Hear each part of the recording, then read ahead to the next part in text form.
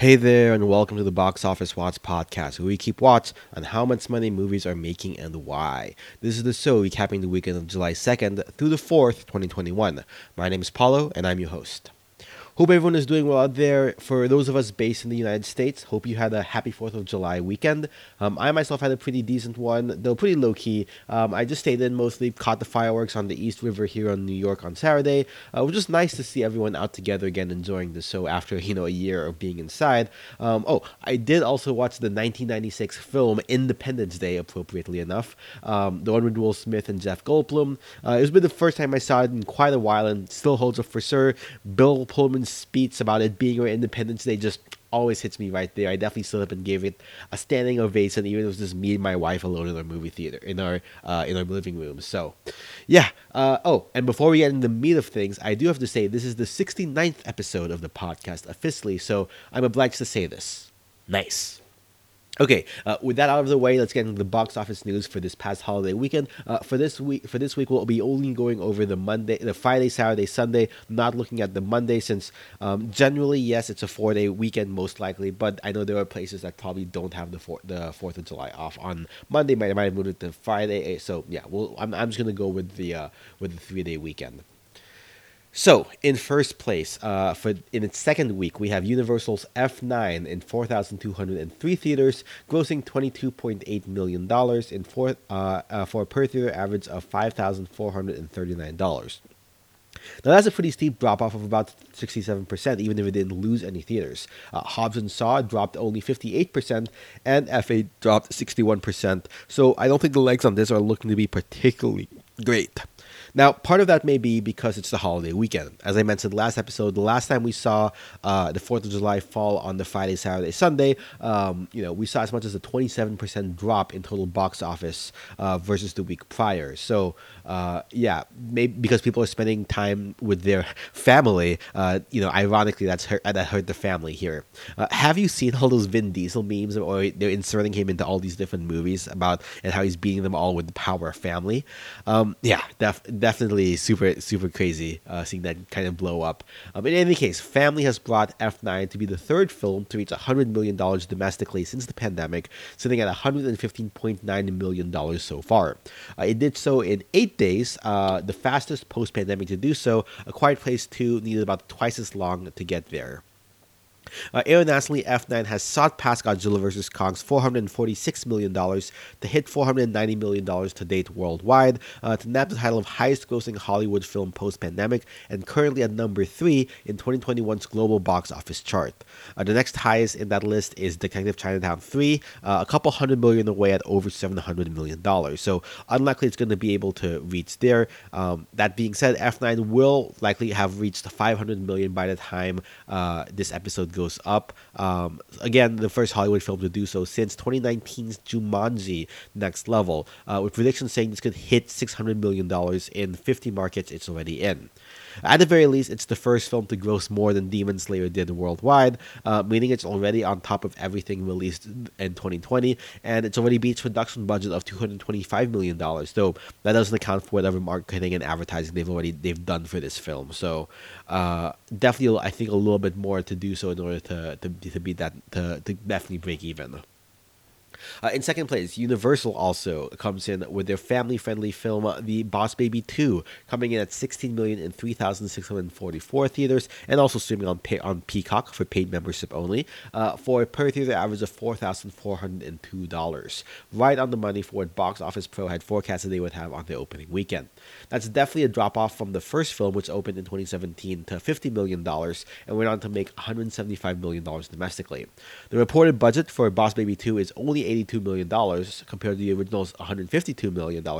But even if they have the same 3.5x multiplier, this was going to only get to $56 million domestically, which doesn't look great for them. That being said, if Boss Baby 2 is able to pull off a Croods 2 or Riot-style multiplier, which those animated films have done, those were at over 6x multiplier. So it'll be able to get to maybe $96 million over the long run. Now, given that there aren't really any family-friendly kid movies until August 20th, I think, is the first one. There's Paw Patrol, which is 6 weeks away, followed by Clifford the Big Red Dog, which definitely looks like a nightmare in my opinion, on September at 10 weeks away, or the double hit of Addams Family 2 and Hotel Transylvania 4, 12 weeks away in October. I have a feeling Boss Baby 2 will stick around for a while, I think. Internationally, it's made about $1.5 million in 8 smaller markets, and so it sits at 17.5 million to date. Most market will actually come out sometime in October, and Japan, which was the largest market outside of the U.S. for the film at $30 million last time, was coming out in December. So again, definitely going to be a slow burn for Boss Baby 2. I think it'll surprise us. The first film made $352 million totally worldwide. In third place domestically, Universal completes their turkey or hat trick or whatever you want to call it with The Forever Purge. It made $12.5 million in 3,051 theaters and has a per theater average of $4,090 in its first weekend. The lowest opening of the franchise to date on the largest budget to date, which makes sense that then this is allegedly the last film in the franchise. Now that being said, that budget was only $18 million, so it's probably going to beat that handily. Combined with the $3.5 million it made in 22 markets worldwide, it sits at $16 million lifetime. Now, that being said, it did also outperform Box Office Pro's forecast domestically of $9.6 million for the weekend, so there may be a little bit more to this film than the initial numbers suggest. Now, in fourth place, we have the ever-reliable A Quiet Place 2, making $4 million in 2,826 theaters, per theater average of $1,442 in its sixth weekend, a 34% drop versus last week. Domestic total to date is $144 million, while internationally it now sits at $122 million, for a lifetime total of $268 million. Rounding out the top 5, we have The Hitman's Wife's Bodyguard, making $3 million in its third weekend, dropping 38% in 2,582 theaters, and losing 779 of those in the process, for a per theater average of $1,164.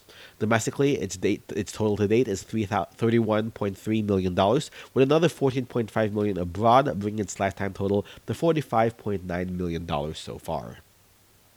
Now, that's our top 5, but we have a number of films outside of the top 5 actually I want to talk about. First off, fun fact, this is the first weekend since the pandemic, the weekend of March 13th, 2020, where every film in the top 10 has made at least $1 million, up from only 8 films last weekend, thanks to In the Heights sticking in with $1.1 million after losing yet another 1,000 theaters. Cruella is in 6th place, now at $76 million domestically, and has hit the $200 million mark globally with $127 million abroad, for a lifetime total of $203 million, the first Disney film to hit $200 million since the last Star Wars movie. In 9th place, we have the new film from A24, Zola, which was based on a viral tweet thread back from 2015, making $1.2 million in 1,468 theaters.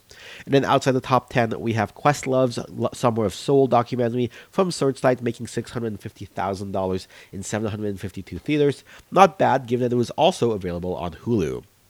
Overall, domestic box office sits at $68 million, down about 30% from last weekend, so to be expected with the holiday. Coming up this weekend is, of course, Black Widow, which I already have my theaters reserved for Thursday afternoon at 6 p.m., so definitely looking forward to that, Marvel first night screening. Box Office Pro currently has their 3-day opening forecast at about $80 to $110 million, up 11%. It's been confirmed it'll be in at least 4,000 theaters this coming weekend. Rotten Tomatoes has it certified fresh at 82% with 155 critics. So all told, this is definitely looking like this could potentially be the first $100 million film opening weekend since coming back. Now looking at international news for a bit, Luca from Pixar has so far made $17.4 million in its second weekend, dropping only 27% from last weekend, with Rutsa making the most for this film that's releasing only in non-Disney Plus markets, with $5.3 million. A China release is still TBD. Over in Japan, Godzilla vs. Kong released to $5.6 million, the largest opening for Warner Brothers in the country since Joker. So, there's an answer on if it would do well over there. And speaking of Japan, the Evangelion 3.0 plus 1.0 Thrice Upon a Time film we talked about earlier this year is confirmed to come to Amazon Prime Video August 13th to 240 countries worldwide, aside from Japan, as well as the other Evangelion remix film as well. So I know I'm going to be watching in August. Now, theater opening-wise, we have a bit of a mixed bag. On the positive side, England will be reopening their theaters fully without restrictions July 19th. Meanwhile, Iran has closed movie theaters due to a rise in the Delta variant of the COVID virus. Specifically, I think because the country has about a 2% vaccination rate. In India, social distancing regulations have been relaxed by governments, after the Delta virus outbreak started there, but cinema operators are not opening yet without government relief, helping them with the cost of running movie theaters in, this time when people are still scared to go out. And then moving over to Guangzhou, the capital of the Chinese province of Guangdong, which happens to be the top movie-going region within the country, theaters have reopened after being closed for a month since June 7th due to a rise in COVID cases back then. Now, speaking of China, July 1st was the 100-year anniversary of the CCP over there, and as such, there was a holiday with a number of new patriotic films in the box office. In first place, we have the nationalist film 1921, grossing $21.4 million over the 3-day weekend. In addition to previews, it made $45.6 million to date. Ironically, though, Marian is not allowed to display its box office predictions for the film, so take for that what you will with regard to the propaganda here. In second place, a similarly nationalist film The Pioneer made $8.3 million over the 3-day weekend, $10.8 million in total. In third place, romance film from Taiwan, When a Man is in Love, continues in its run at $3.1 million this weekend, $35 million lifetime. In fourth place, Peter Rabbit 2 made $3 million to add to its $27.5 million total so far. And in fifth place, sports dramedy On Your Mark made $1.4 million this weekend for $21.1 million lifetime. Definitely not a holiday to compare to, say, Lunar New Year for sure. Outside the top 5, in sixth place, Cruella is wrapping up its run in China with a total of $23.6 million after a month. Moving back domestically, we have a couple of new dates for acquisitions and releases. Warner Brothers picked up the Sundance-winning film Son of Monarchs, which it won the Alfred P. Sloan Award for films based on the sciences. Going to be streaming on HBO Max later this fall. Lionsgate set a few new movie dates. A documentary film called The Jesus Music about the Christian contemporary music industry, set for October 1st. Unbreakable Boy, starring Zach Levi, set for March 2022.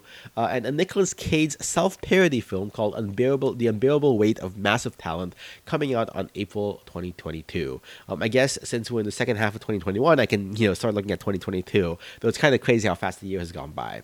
On that note, Focus Features is moving the North American release of Downton Abbey from December 22, 2021 to March 2022. December 22 is already pretty crowded with Sing 2, The Kingsman, and The Matrix sequel, all set for that day still, so definitely I think a good move for them there, though it's probably going to then miss out on the various, possible Oscar awards for like Best Costume and whatnot. And then after last week's news that Dune would be moving to October 22nd, Edgar Wright and Focus Features' new film, Last Night in Soho, is moving a week later to October 29th to no longer compete. It now competes against Searchlight's horror film Antlers, which actually I think was supposed to come out, around the time the pandemic hit. Now, speaking of Edgar Wright and Last Night in Soho, since it's likely going to be an awards darling, the Academy has updated the eligibility rules for next year. Again, this is my way of podcasting about the Oscars rules, since my other Oscars podcast, the Oscars Death Race podcast, is currently on hiatus. Now, the rules that recently were announced, there will officially be 10 Best Picture nominees moving forward starting next year, not the variable number we've been having the past couple of years. This was announced to happen June 2022, but was just made official with the new board of directors. Some other changes to different categories, some behind-the-scenes stuff with how the sound category sort list is determined. Score is now changed that only 35% of the total music must be original, as opposed to 60% it was in past years. And for original song, only up to 5 songs from any one film can be nominated for the film, probably trying to get ahead of some of the more musical films to come out. And in the sort categories, these sort lists are expanded from 10 films up to 15. Also, the Golden Globes announced new rules for eligibility, allowing non-English films as well as animated films to compete for Best Picture. This is after the backlash they faced for not allowing Minari last year to compete in the category. They've also renamed that category Best Non-English language film as opposed to foreign language film. And they've also made that productions of stage plays are films that are considered documentaries, probably after Hamilton got some nominations last year. Not that any of this will help them, of course, since they've been canceled for being probably the worst awards. So and NBC is not going to be airing them next year. Moving over to the streaming side of things, after Raya and the Last Dragon's premiere access period ended, according to Nielsen Top 10, it logged over 1 billion minutes the week of May 31st, which puts it at the second most watched film of that week, behind the series Lucifer on Netflix. In the first half of 2021, Disney hit 110 million subscribers on Disney Plus, though US growth has slowed down, though I'm not surprised given how relatively ubiquitous it's become. The bulk of the new users came from India with 38 million total currently. The US and Canada combined reach about 38 million. Now, to try to help those numbers, it looks like they're actually going to be partnering with Amazon Music to offer Disney Plus for 6 months to new subscribers. That being said, of Amazon, apparently they are now also requesting that the FTC chair Lina Khan, who is a big outspoken big tech critic, recuse herself from antitrust review with regard to the upcoming MGM acquisition due to, quote, demonstrable bias against Amazon, end quote. The deal still obviously isn't finalized yet, even without the pending regulatory review, so we'll definitely keep an eye to see if it continues on, if there are any other roadblocks to Bond joining the Amazon family. To close in on some actual box office exhibition news, one big chain, one small chain. On the big chain side, AMC is doing buy two, get one free for the month of July as a PSA. So if you haven't yet bought your Black Widow ticket yet, maybe go with 2 other vaccinated friends. And on the smaller side of things, noted film buff and director Quentin Tarantino has bought up the local favorite Vista Theater in Los Angeles, with plans to reopen it in December and continue being a first-run theater, showing where they can 35mm film prints. This joins his other boutique film theater ownership of the New Beverly Theater, which he's owned since 2014, or early 2007, and managed since 2014. And with that, I believe that's a wrap for this episode. Send me ideas for what else I should cover via email at boxofficewatcherspodcast@gmail.com. Or on Twitter at BOWatchPodcast. You can find our show on Spotify, iTunes, and Google Play. Make sure you subscribe and leave a review, or at the very least tell a friend. Any of that helps. If you're feeling extra generous, consider supporting us on Patreon, which lets me make not only this show, but all the other podcasts I work on. Links to all that will be in our show notes. The numbers used in the show come from thenumbers.com, or intro and outro music come from Kevin MacLeod. You can find his stuff at incompetech.filmmusic.io. Edit and productions provided by Ninja Boy Media. Until next time, this has been the Box Office Watch. And remember, our watch goes on.